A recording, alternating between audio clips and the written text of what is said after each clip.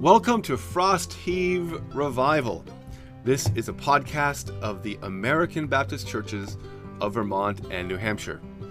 And we are telling stories of how the Holy Spirit is at work in and around and through the American Baptist churches in our region. You see, we believe that God has not abandoned New England. Instead, we actually think there is evidence that New England is beginning to experience that difficult to discern early stage of a revival. It's kind of like mud season in New England. It don't look like much, but that's what spring looks like around here. Yeah, okay, well, I'm Dave Denis, the host of this podcast and also the pastor of United Baptist Church in Concord, New Hampshire. Now today, we have a very special conversation with Dale Edwards. Many of you know Dale. He is the Regional Executive Minister for the ABC in Vermont and New Hampshire. My last recorded conversation with Dale took place on March 20th, 2020. Think about that. March 20th, which you may recall was just as the COVID-19 pandemic was landing on New England like a rotten pine tree falling on a wedding tent.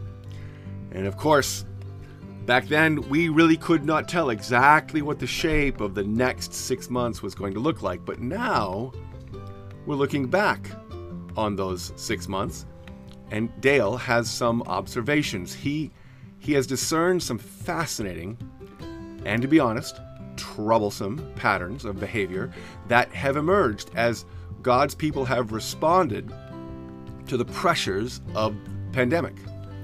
Some of them are individual responses, some of them are corporate, group, church responses. And in his pastoral way, Dale is going to share both some encouragement, but also some warnings to those of us who claim to be followers of Jesus in this time and place in history. So I don't want to steal all his thunder, so let's go to the interview.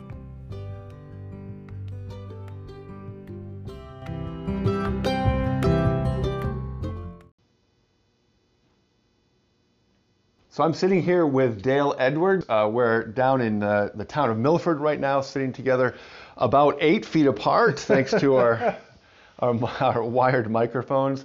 Welcome, Dale. It's good to see you again. Good to see you, Dave, and to be with you. Enjoy the conversation. Great. I don't think you need a ton of introduction, but just in case, Dale, who are you? I'm Dale Edwards. I'm the Regional Executive Minister of the American Baptist Churches of Vermont, New Hampshire. And that is as much of a mouthful as it sounds like. I mean, it's a hard title to get on a letterhead or a business card. And it's a hard title to live out. Right? Yeah, I would say so. And we're going to talk about that.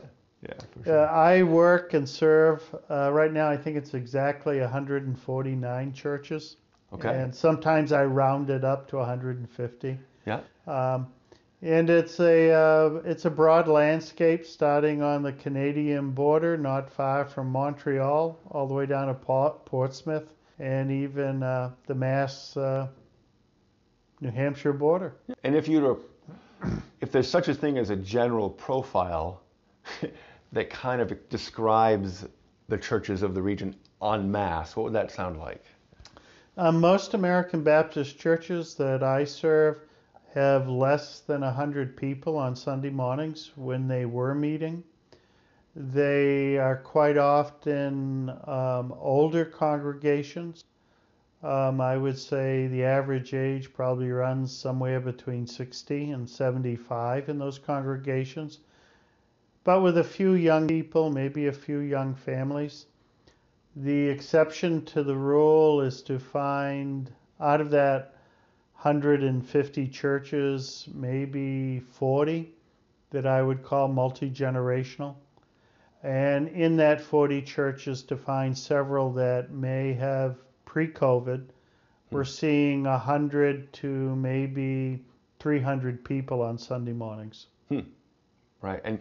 But so you're not like the bishop that goes and tells these churches what they should do. What is your role among that group? My role is I am. It's a multifaceted role.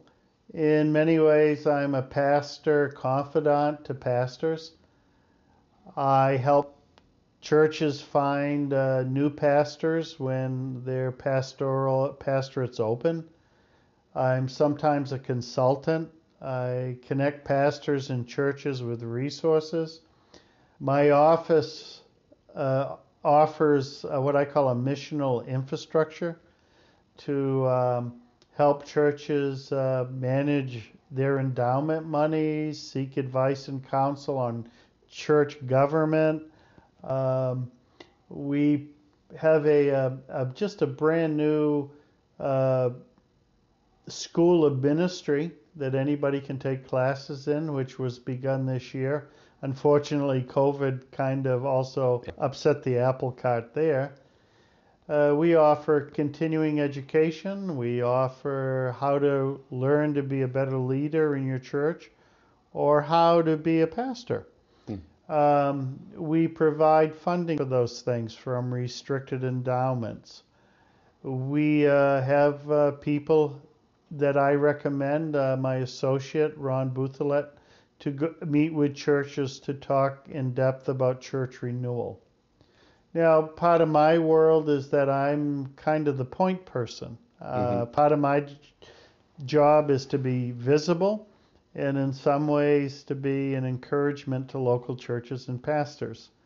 And that's why being in a different church every Sunday and speaking and listening and greeting and being kind of an infrastructure or support system, sometimes very much in the background, but for the sake of the local pastor and local church, to further the mission of Christ's kingdom. Yeah, it's interesting. I heard you once describe your role moving from, as you did, from a local church in Lebanon to moving to this position as you were simply given a bigger towel with which to wash the feet of the people in the region. Yeah, I'm a strong believer in the concept of servant leadership.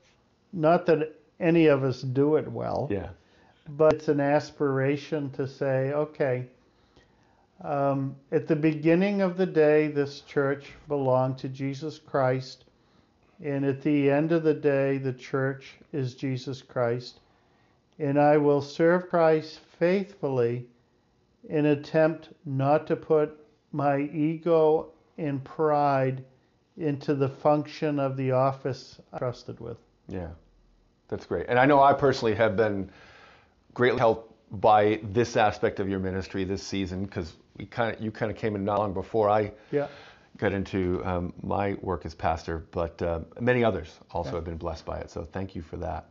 So last time we sat down like this to talk with a microphone, right, was March 20th of 2020. Today is October 10th, I think, 2020, right?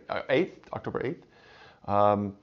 So 6 months or so later, we were just entering into COVID. So a lot of our previous conversation had a lot to do with what's happening right now, and we have no idea what it's going to look like down the future. Well, now we're in the future that we didn't know what it was going to look like. And I wanted to come back around to you to talk about your view, especially in relation to the American Baptist churches of Vermont and New Hampshire, and how this has worked for us, what you see happening, what you see needs to happen, and how you want to help, and any advice that you can give or resources you can point to. So as we were talking before our conversation started, before we pushed the record button, we talked about a couple things: culture, politics, and then challenges facing the region, right? So that's kind of the trajectory of where I want to take this conversation. Okay. Let's start off. You had mentioned this question of COVID has affected everything. Yep. I don't want to use this language of COVID has changed everything, because the world was a mess, it's still a mess. But it has had significant impact on our culture and our church culture. What are you seeing there? Well, let me start with what I see that's happened on the positive. Yeah, good idea. I mean, local churches and local pastors, the resiliency, the adaptability, the pivoting to do ministry differently, when we were all conditioned to do ministry in a very, very face-to-face model, who would have thought the pivot that has taken place? And I just celebrate and admire and respect the hard and sacrificial work of pastors and churches who have maintained their Christian communities, who have seen commitment to their ministries grow, who reach more people because of this world of technology, and have stepped up to meet the needs of their communities. So first of all, I would say I have been totally amazed at the adaptability and resiliency shown at the local church level. Now, you have some specific stories in mind when you say that, I think. Yes. Yeah. Can you tell some of those stories? Oh, sure. Without mentioning names, I don't want to embarrass anybody. But, you know, when someone in a community looks at a local church and says, we're in the middle of COVID and you're going to need help with helping people with utility bills and food, here is a $5,000 check for your church's discretionary fund to help people. I had talked with one pastor who just said, you know, there are people who are contacting us through our streaming of our Sunday morning service who said, you know, COVID has slowed me down enough to think. And your sermon has really spoke to me. The opportunities I've heard some pastors speak about a new openness to prayer, both within their congregations and outside their congregations. And people who wouldn't necessarily walk into a Bible study group in somebody's living room, now wanting to join Zoom groups to study, to pray, to talk. So those are some of the most wonderful things I'm hearing. Yeah, that's really cool. We've got churches who not too long ago had baptisms. They each went out in a lake, outdoors. People had masks on. And I think they took the mask off so it wouldn't look like waterboarding when you baptize somebody. But people went out and they were baptized. People are still making professions of faith in Christ. So I think that's the positive. So that's really great to hear. Yeah. Especially because that is really the reason for this podcast existing, right? Is to tell the stories of how the Holy Spirit and the gospel are at work in our region. God has not abandoned us. He's still at work. Well, and you know, and one of the other patterns I'm seeing is that the strength of smaller churches, when I said most of our churches have 100 or less people on Sunday mornings pre-COVID, those churches, I would say the majority of them have told me that COVID has had no effect on their financial support, or in many cases the financial support increased. And that seems to be a majority theme during the COVID. Wow. So I think for a lot of small churches, the sense of community, commitment, sacrifice, maintaining our ministry through an uncertain time, probably more pronounced in small churches than in large churches. That's really something. I'm hearing that in other ways too. Yeah. Large churches are hurting in ways that small churches aren't. So the small church thing ends up being a strength. Right. That's very true. And I'm seeing that. I think part of what I notice is there seems to be a renewed appreciation for the relational character of a small church.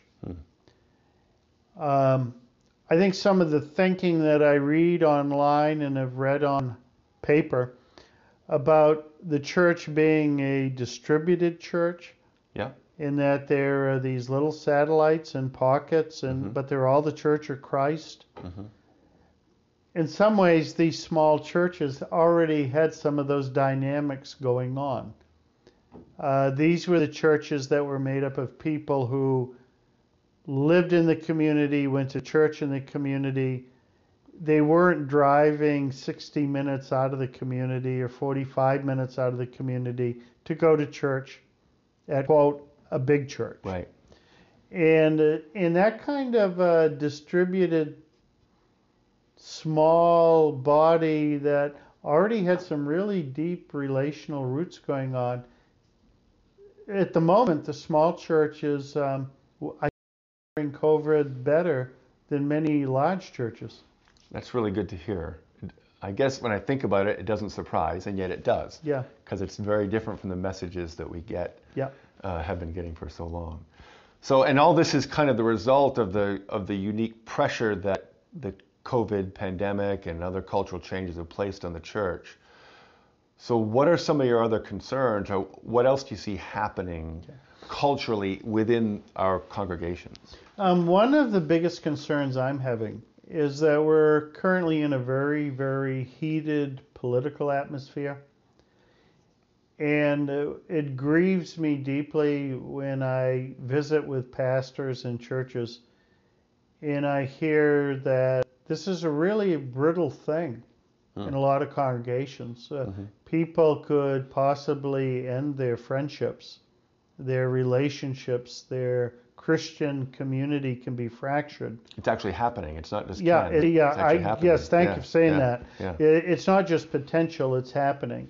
I mean, I had one pastor tell me that he's seen conflict on Facebook between people in his congregation, and is really that as people come trickling back to physical worship, that some of those folks have already been so hurt on Facebook, they might not return. And I think we've started to buy into a myth that somehow the political decisions that we're involved in by casting a vote or voicing an opinion are not transient things. And what I mean by that is that we act as though the current political process, in all its upheaval and dysfunction, is an eternal process, that somehow it has eternal value. And it doesn't. The kingdom of the world is distinct from the kingdom of God. And I don't mean to sound like I'm going off in a philosophical direction, but I think the Christian community in America has kind of boxed itself in to believe that it only has two choices in dealing with a tumultuous, rapidly changing, COVID-oppressed society.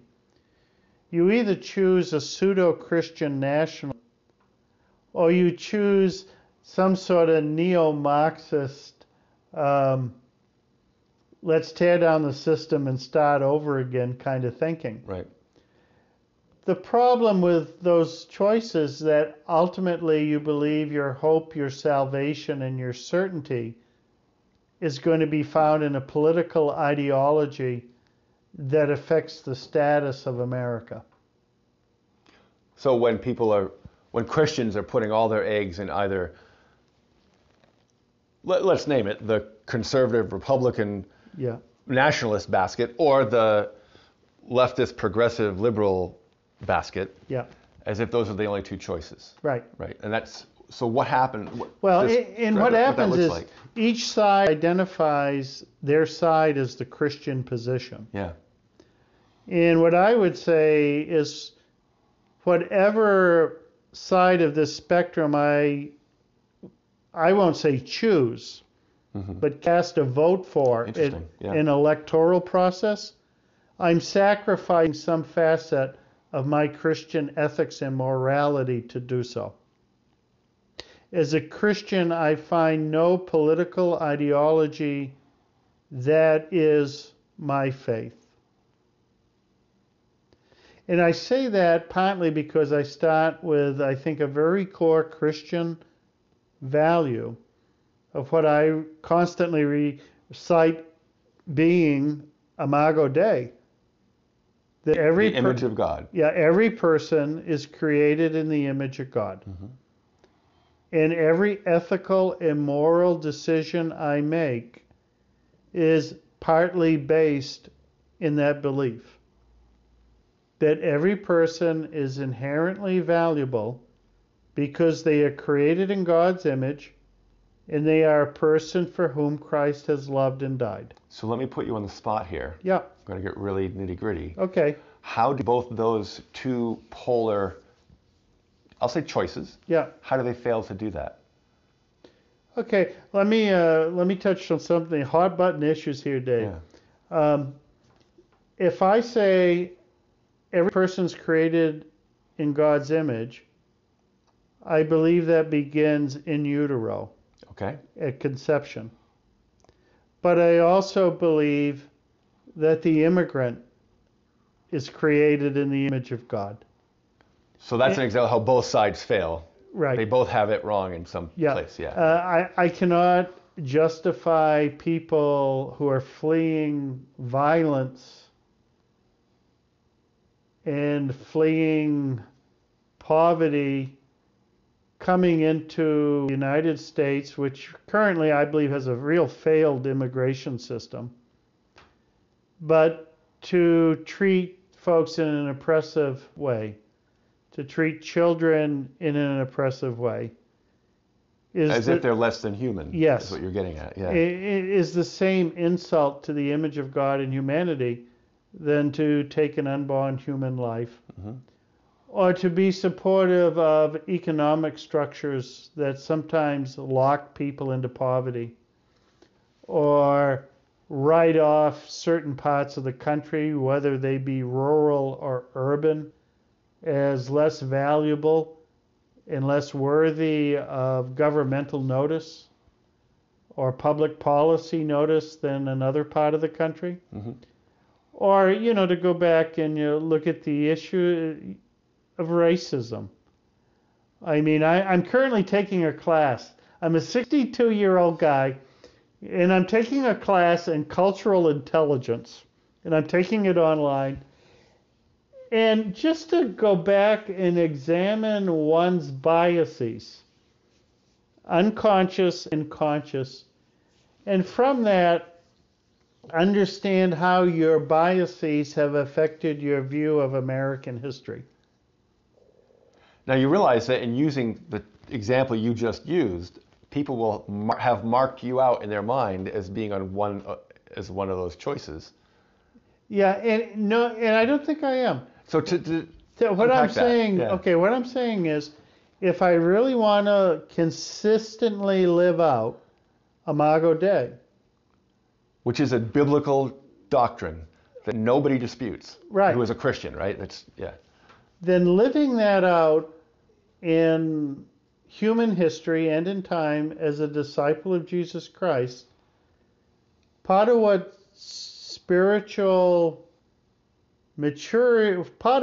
reaching for spiritual maturity is, or spiritual formation, that's the better word. This journey of spiritual formation is to live in a life of self-examination. It is the constant sifting of oneself under the authority of Scripture and under the work of the Holy Spirit, and quite often in Christian community with other Christians that can hold you accountable.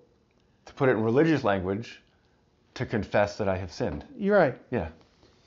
So when I can easily hear on a cognitive level the pain of a black community or brown community, but not feel it on a heart level, in some ways I have said, maybe I don't value you in the image of God as much as I value myself. At the same time, if I say, there is no objective truth that an unborn child is created in the image of God. That's just not true.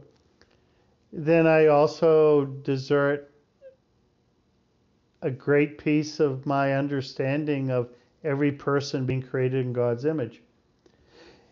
So because we're all created in God's image, Christ sets the example of valuing us all as created in God's image. And to live out my life as a disciple of Christ, then I have to come under that tutelage and discipline of Scripture and the Holy Spirit forming me in such a way that that becomes a way of life in attempting to affirm that image of God in every person in all that I think and do. So you're right. That's very philosophical. Yeah. I love it. Bring that back again then to the life of our churches in the age of COVID. Okay. Yeah. In the age of COVID, I think a pandemic has reminded us how fragile life is. It reminds us of the uncertainty of human institutions and systems, and even the limits of human knowledge. And in some ways, COVID has reminded us of the value of things that we easily overlook. The ability to go pick up some groceries for an older person who can't get out, to pray together over a phone line or a Zoom meeting. Yeah. To say, gee, our relationships in our community, and for those of us who are Christians, living under a timeless reign of Christ, which is not contained by history or time or disease, all of a sudden the importance of that comes rushing back in the forced separation and silence that COVID brings us. And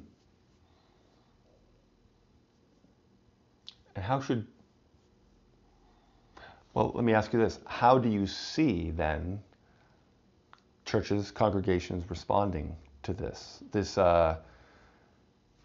What you're putting out is a call to spiritual formation. Yeah. If I get you right, tell me if I'm off track here.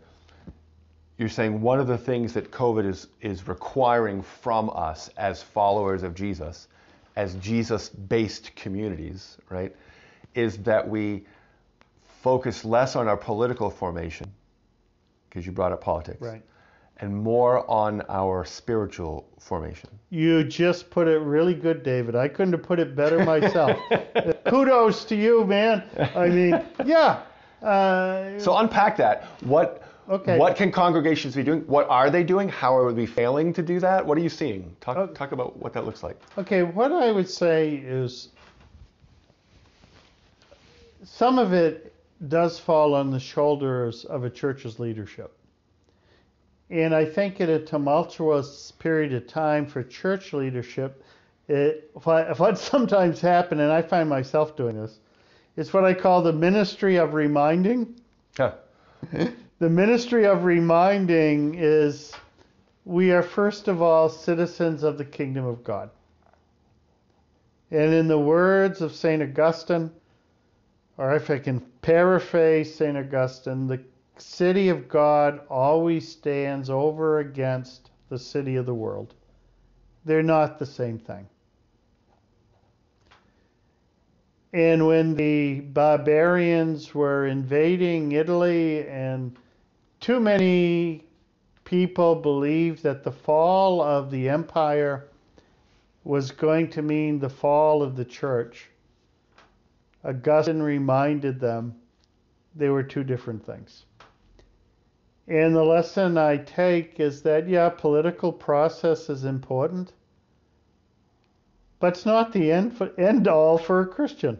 Which circles around back to the illustration you made about voting. Yeah. Right? Voting's it's a thing, but it's not the thing. Yep. Yeah. And Christian faith the church, even in our contemporary modern context, the Church of Jesus Christ lives and often prospers under a whole range of political and governmental systems. So, if I'm hearing you right, a Christian, a devoted follower of Jesus, could actually vote for Donald Trump and still remain a faithful Christian.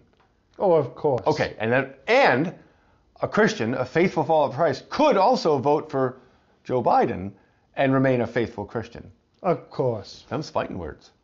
Oh, I know. I just said, I mean, and maybe, a very surface accusation you could throw at me was I don't take politics seriously. And in some sense, I love history. I love to read in history. Yeah, maybe I don't take it as seriously as I should, but I take it seriously when I see the threat to Christian community being sabotaged, being distracted. And what oppressed. you're saying, you're not saying government threatening Christian community, you're saying Christians threatening Christian community over these kinds of issues. Right. Yeah. I mean, what does Paul say? Everything, all I thought was gain, I've counted lost, in the words of the song, and it's all rubbish. So if the Christian corporate body believes it will attain the kingdom of God through political process, it's just another idol. Now, having said that, I think Christians have a responsibility to follow Jesus Christ to effect the reform of society and work for peace and justice and the end of bad things like racism or abortion or poverty or lack of health care, because we are first followers of Jesus Christ and not any particular political party or political ideology. So we're not Mennonites that completely eschew politics. Oh, you picked up the Anabaptist strain, didn't you? Yeah, I right. hear you. But you're saying that we're not walking away from politics, but you're saying we're practicing politics Christianly. We're practicing. Is that fair? Yeah, we're practicing politics from a different starting point. So unpack that a little bit. Okay. Yeah. The starting point I'm practicing politics from, and I'm not going to even give you a hint of where I am politically, okay? I'm not going down there. We'll see about that. Yeah. Okay. I start with Imago Dei. Yeah. I start with as saying every person is a person whom Christ loves and has died for. And we come to faith in Christ, we realize And that. you mean every person? Every person. Every person is a person that God has created and loves and given us his son. I am an Orthodox Christian through and through. Now, that's the position I'm going to, and please hear my word, evaluate the political choices in front of me. Okay. I'm not going to ascribe to any political choice a messianic character. Neither nationalism or socialism should have some sort of messianic value to me. Only Jesus Christ has messianic saving value to me. So this sounds a little cynical, David, so forgive me, but when I look at political candidates and I look at party platforms, and I've read both the Republican and the Democratic Party platforms, the question for me as an Orthodox Christian is, if I vote for either party's candidates, what part of my Christian ethics and worldview am I deserting? Ooh. Because frankly, I can't vote for either without throwing overboard a portion of my Christian worldview. So sometimes when I vote, it feels like the Hippocratic Oath. What will do no harm or do the least harm. But I'm not going to, please hear what I'm saying, I'm not going to ascribe to any political movement a messianic quality.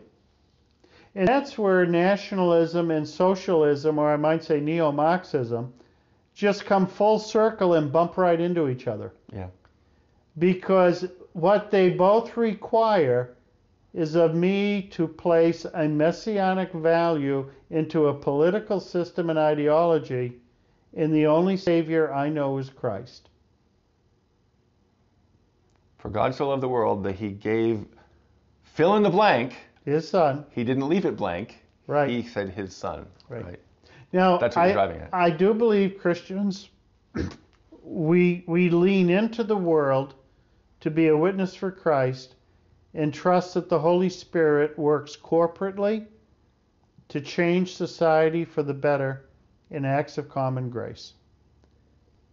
And if that protects all human life and relieves the suffering and oppression of people, then that is faithfulness to Jesus. And we have Christian forebearers who were abolitionists. We have Christian forebearers that worked on prison reform, labor reform, taking care of the orphans, building the hospitals, building the educational institutions. Why? Because they believed every person was created in God's image. The problem with political process is often the manipulation of rage and resentments from which to establish political power. Now that's a fascinating statement. Touch on that just a little bit, unpack that a little bit more, Okay. and then I want to take us in a slightly different direction. I think the problem in political systems and climate, especially one of the great things about democracy is people get to vote. And you have choices. Wonderful, wonderful thing about democracy. I wouldn't have it any other way. But especially in the age of mass media and technology, do you manipulate people's fears, angers, rage, resentments? Do you manipulate them and exploit them as a base for your own political power? And the answer is obviously self-evident. And yes. The other side of that, I think what you're really saying is, Christian, be careful, because you are in danger of being manipulated. Right. The people who are putting out this messaging on both sides of this divide do not have your best interests at heart. Right. They are trying to manipulate you to get their result. It goes down to this: which voice are you listening to? Exactly. Right. Exactly. What am I hearing? I guess I'll go back to the issue of formation. What is forming my thinking? Yeah, and it's not left or right. There's a third voice, I think, is what you're really getting at. Yes. So if I sit and read, and I did this not long ago at the beginning of the pandemic, I sat and I reread the Sermon on the Mount. That's dangerous stuff.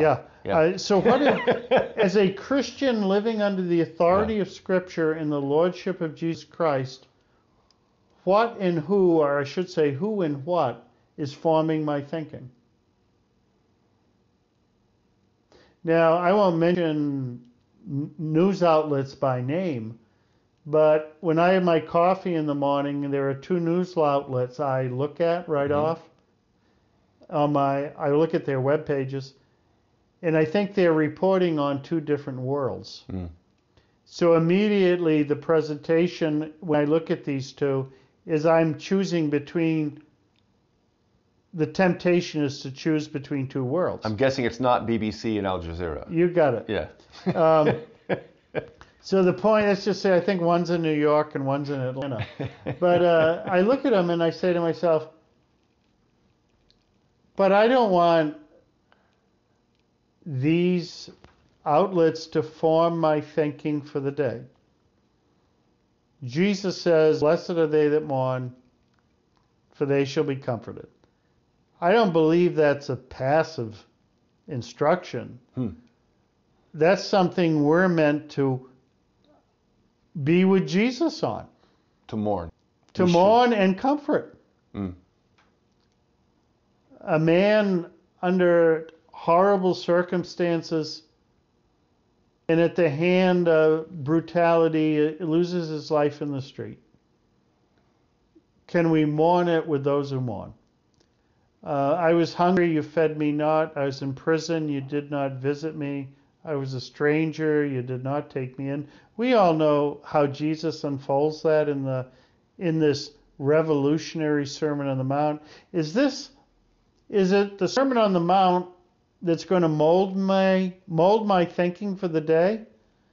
Or is it the onslaught of media manipulation that may play to my fears, my resentments, my conscious and unconscious biases? May it appeal to the things in me that are displeasing to Christ. And are you saying, what are you seeing? What are you seeing in those regards?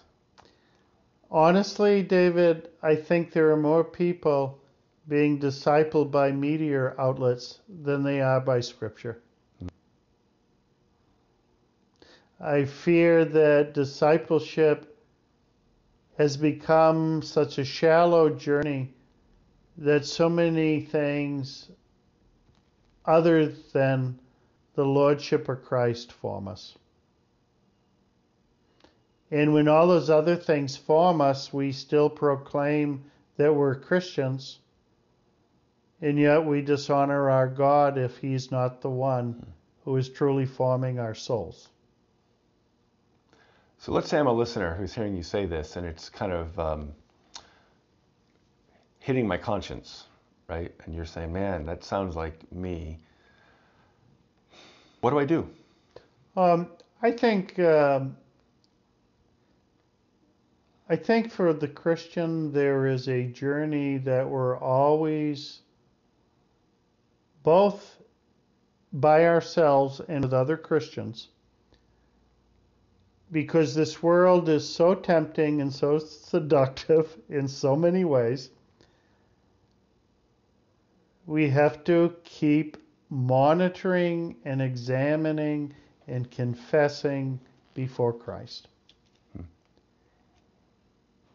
And that means examining our thoughts, examining our motivations, examining our perceptions, and realizing that sometimes sin within us is a very complex thing. And sometimes we search out other people who mirror or agree with our own sin. Wow.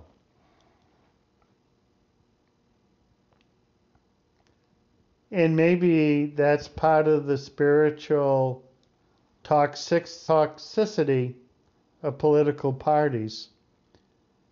We want to ally ourselves with people who share our sin. Do you see people, do you have people in mind, examples of people that are being convicted that way, who are moving that way? Do you see that happening much, or is it mostly just a lot of fracturing and wedging and driving apart? What do you see? I see people out there doing what I just described, and I hope and pray by the grace of God I'm doing it myself. Mm-hmm. But the voices, I think, around us are so fractured and so angry and so divided and partisan that those voices that I hear and identify with are seldom on the surface of the discussion. They're not foremost. They're not leading the discussion. No. Yeah. They're kind of, can I put it this way? Sometimes they're too calm. The voice is too calm, so it irritates both sides. Yeah. So people who are very angry or partisan at the moment, I've had the experience where talking about spiritual formation of political upheaval is not a welcome subject. Really? It's not caught up in the emotion of the moment. And the desire of people who seem to be trapped in the moment and the partisan thinking is they want you to be as angry and upset and engaged as they are. And you're saying, you know, I remember during the Protestant Reformation that these, you know, Martin Luther was doing really good, but maybe when those German princes protected him, that set the seeds for civil war between Protestants and Catholics. You know? It was really maybe going better before the political thing got going in parallel with it. And I find those kind of opinions are quite often not welcome. And you say, you know, you look at a figure in history, if I could just cite a Catholic Pope, you know, there's John Paul I, growing up as a young man in Nazi-occupied Poland, and then in reverse, serves as a priest in communist-occupied Poland. Under the Soviet, yeah. And you say, wow, how to stand faithful for Christ in the horror, the absolute horror of both those movements, and look them in the face in the name of Jesus. And as a little bitty, minuscule Christian that has a little minuscule, minute leadership role in this world, at the end of the day, I only want to stand with Christ. And it's really hard to do right now.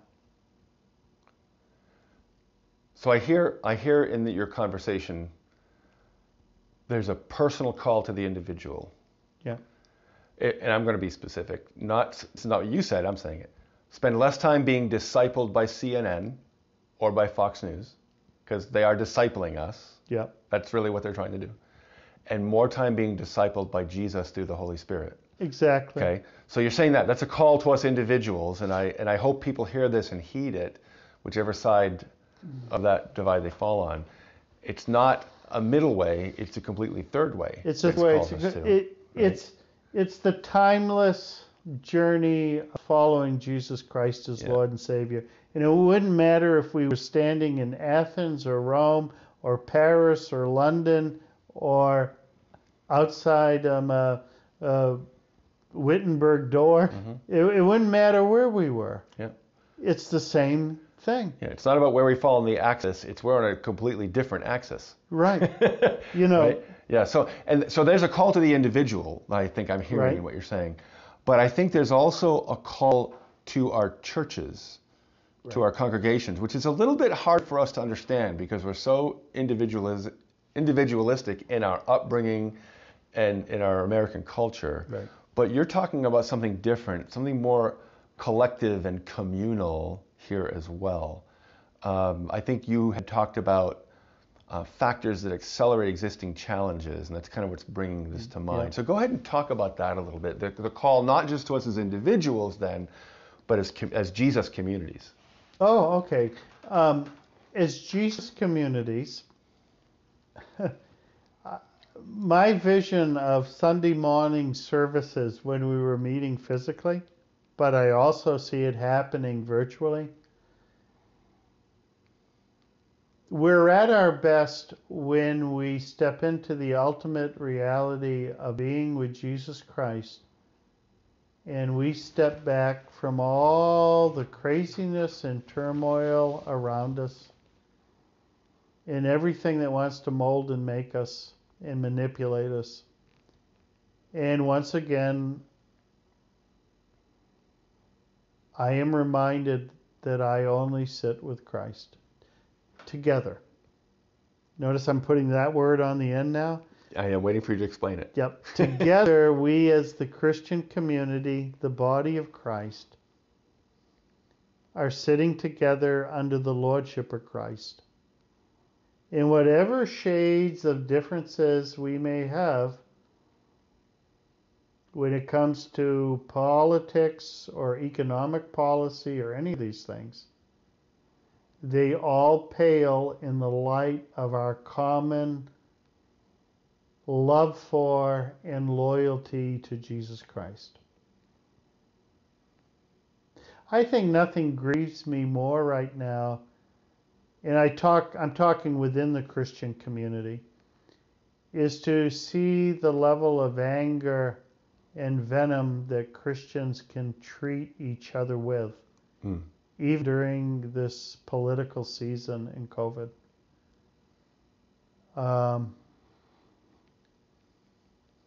It's got to grieve God to see some Christians advocate for the unborn and another group of Christians advocate for the immigrant, and the two can't understand that they're both operating from Imago Dei.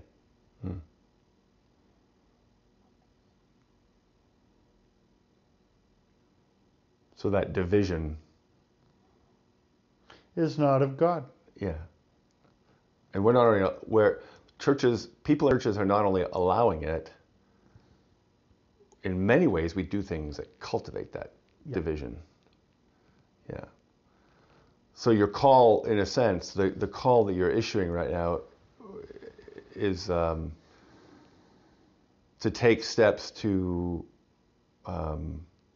take what's that fracture, that place that's broken, and find ways by the Spirit to bring it together. Right. Is that fair to say? Yeah, and I think it's where the classic spiritual disciplines come in. Right. Can I sit before God both as a church and as an individual, and sit in such a way as to immerse in the words of Scripture under the tutelage, I like that word, tutelage of the Holy Spirit, and examine ourselves and ask Christ to change us? I mean, I've learned more in the last several months from black Christians that I never even realized. You know, I think of that passage in the Book of Common Prayer about the sins of, forgive us our sins of commission and omission. And I'm just beginning to realize that on some issues, I'm really guilty of the sin of omission. I didn't make a decision about some of the sins I have chosen, but they're there and they still need to be rooted out.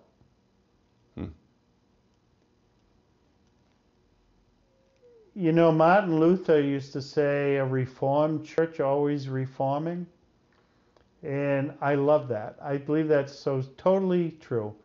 But we're just not reforming the church or reforming ourselves out of resources within ourselves. We're reforming ourselves under an eternal reign of God. And I think that's very important to understand that, especially in light of what you called the existing challenges that face the church. Yeah. That these political pressures and these, I don't know what to call it, the COVID pressures, the pandemic pressures that they're on the church and on our congregations. Yeah, and I think if congregations were feeling stressed or demoralized or low on energy, I'm going to be less philosophical now, but it's time. It's getting toward the end of our talk, so it's time to get into the nitty-gritty. Churches that were feeling stressed about how they were going to pay their heating bill, or can we afford a pastor and afford the building, or maybe we need a whole new model of ministry, you know, all that stuff. How do we pastor the inherited church, expression of church? COVID accelerated all those stresses and challenges. What does that mean? I mean, if you were stressed about your paying the heating bill for your building pre-COVID, now you're stressed that you're heating the building and you can't even use it. Yeah, okay. Okay? Now the stress level just ramped up. Darn it all, now it's costing us $6,000 a year and we can't even use the building. What good is it? At least pre-COVID, we could go in there and have a turkey supper to help pay the fuel bill. Mm-hmm. So that's what I mean when I say all the issues have gotten accelerated. Even though I've seen incredible resiliency and even increases of support and commitment to local churches, there are a lot of practical issues that COVID has forced. So what's our response to that? I think God, the Holy Spirit, is reforming His church. Yeah. And this is a theme of mine, but I think American Christianity has to become humble enough now to learn from Global South Christianity. Ooh. Do tell. To believe that Western Christianity was always the premier place and guardian of Christian faith is not true. And until Western Christianity can learn how to wash the feet of the Global South Christian, we will remain spiritually anemic. Now again, there are some who will hear that and they'll accuse you of being leftist or soft or whatever. No. I know you enough that that's not where you're coming from, so I'm giving you a chance to kind of defend your position on that, because I think you're right, but I want to hear.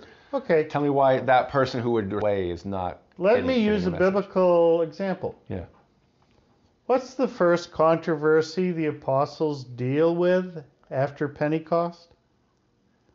The widows, right? Right. Yeah. The Hebraic Jewish Christian leadership is accused of neglecting the Hellenistic Jewish Christian widows and community. Right. So all of a sudden, it's right in the afterglow of Pentecost, and the apostles have to address a very fallen human thing that one group of people in the Christian Jewish community is feeling neglected and being maybe treated less than by another part. Now, how many days did that happen after the Holy Spirit fell? Doesn't say, but it doesn't give the impression that it was It wasn't very long, was it? So what I'm saying, a lot of the stuff we deal with is neither left or right, or it's the human condition. It's just caring for people. And we've always dealt with it. Yeah. And the only way we can effectively deal with it is both as individuals and as the body of Christ, as we keep surrendering ourselves to Jesus Christ to make and form us into His disciples. Yeah, I think there's a reason why Jesus says love your neighbor, because what He's saying is love the people that are right around you right now. Yep. Right? And sometimes those are the most hardest people to love. Oh, do you remember, is it in Screwtape Letters? I think I have this vague memory that in Screwtape Letters, C.S. Lewis writes to one of the demons, the senior demon writing to the junior demon, tell that new Christian to go to church and have to sit next to the butcher that he knows is dishonest and he doesn't like, and that will really sour his Christian faith. I always get Screwtape and Wormwood, backwards, but my heart overflows with humanity. It's Bob I can't stand. You've got it. And we look at each other's imperfections, we look at each other's warts, we look at each other's inconsistencies, and we really think that how we want to address this is through the lenses of political ideologies. Instead of saying we're both sinners before God and both in need of God's grace and love and mercy. And how do we find this affirmation of Imago Dei together as consistently as we can in our imperfect, fallen best efforts? Okay.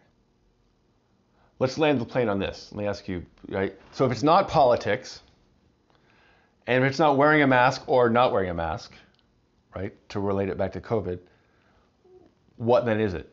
What then is it that you're calling the people in the American Baptist pews and the congregations together? What are you calling us to be focused on and to get through the next several months? Sit and be with Christ. And if I can really wax Anabaptist, as I once heard a Mennonite theologian say, when you pick up the weapons of the world, you become like the world. So the second thing I would say, if you're tempted to pick up the weapons of the world, please don't. And if you already have one in your hand, put it down. That's a good word. Well, thank you, David. And I've loved it because, when we first had when we had that conversation 6 months ago, we didn't know what this 6 months where we were headed. Now, the conversation we have just had, we saw what the last 6 months unfold, and you're responding to that, and I think that's great. So thank you for that word. Thank you, David. And I look forward to the next time we can sit down. Good. Thank you very much.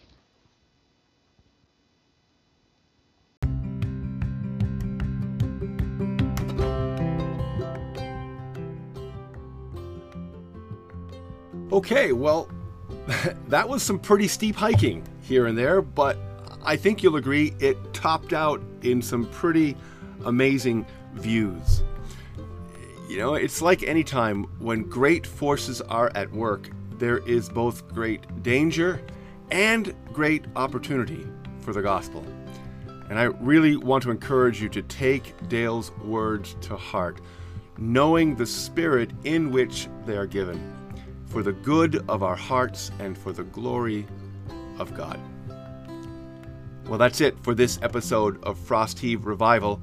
If you have not heard our other episodes, you can find them on iTunes podcast app or just about any podcast app that you like to use.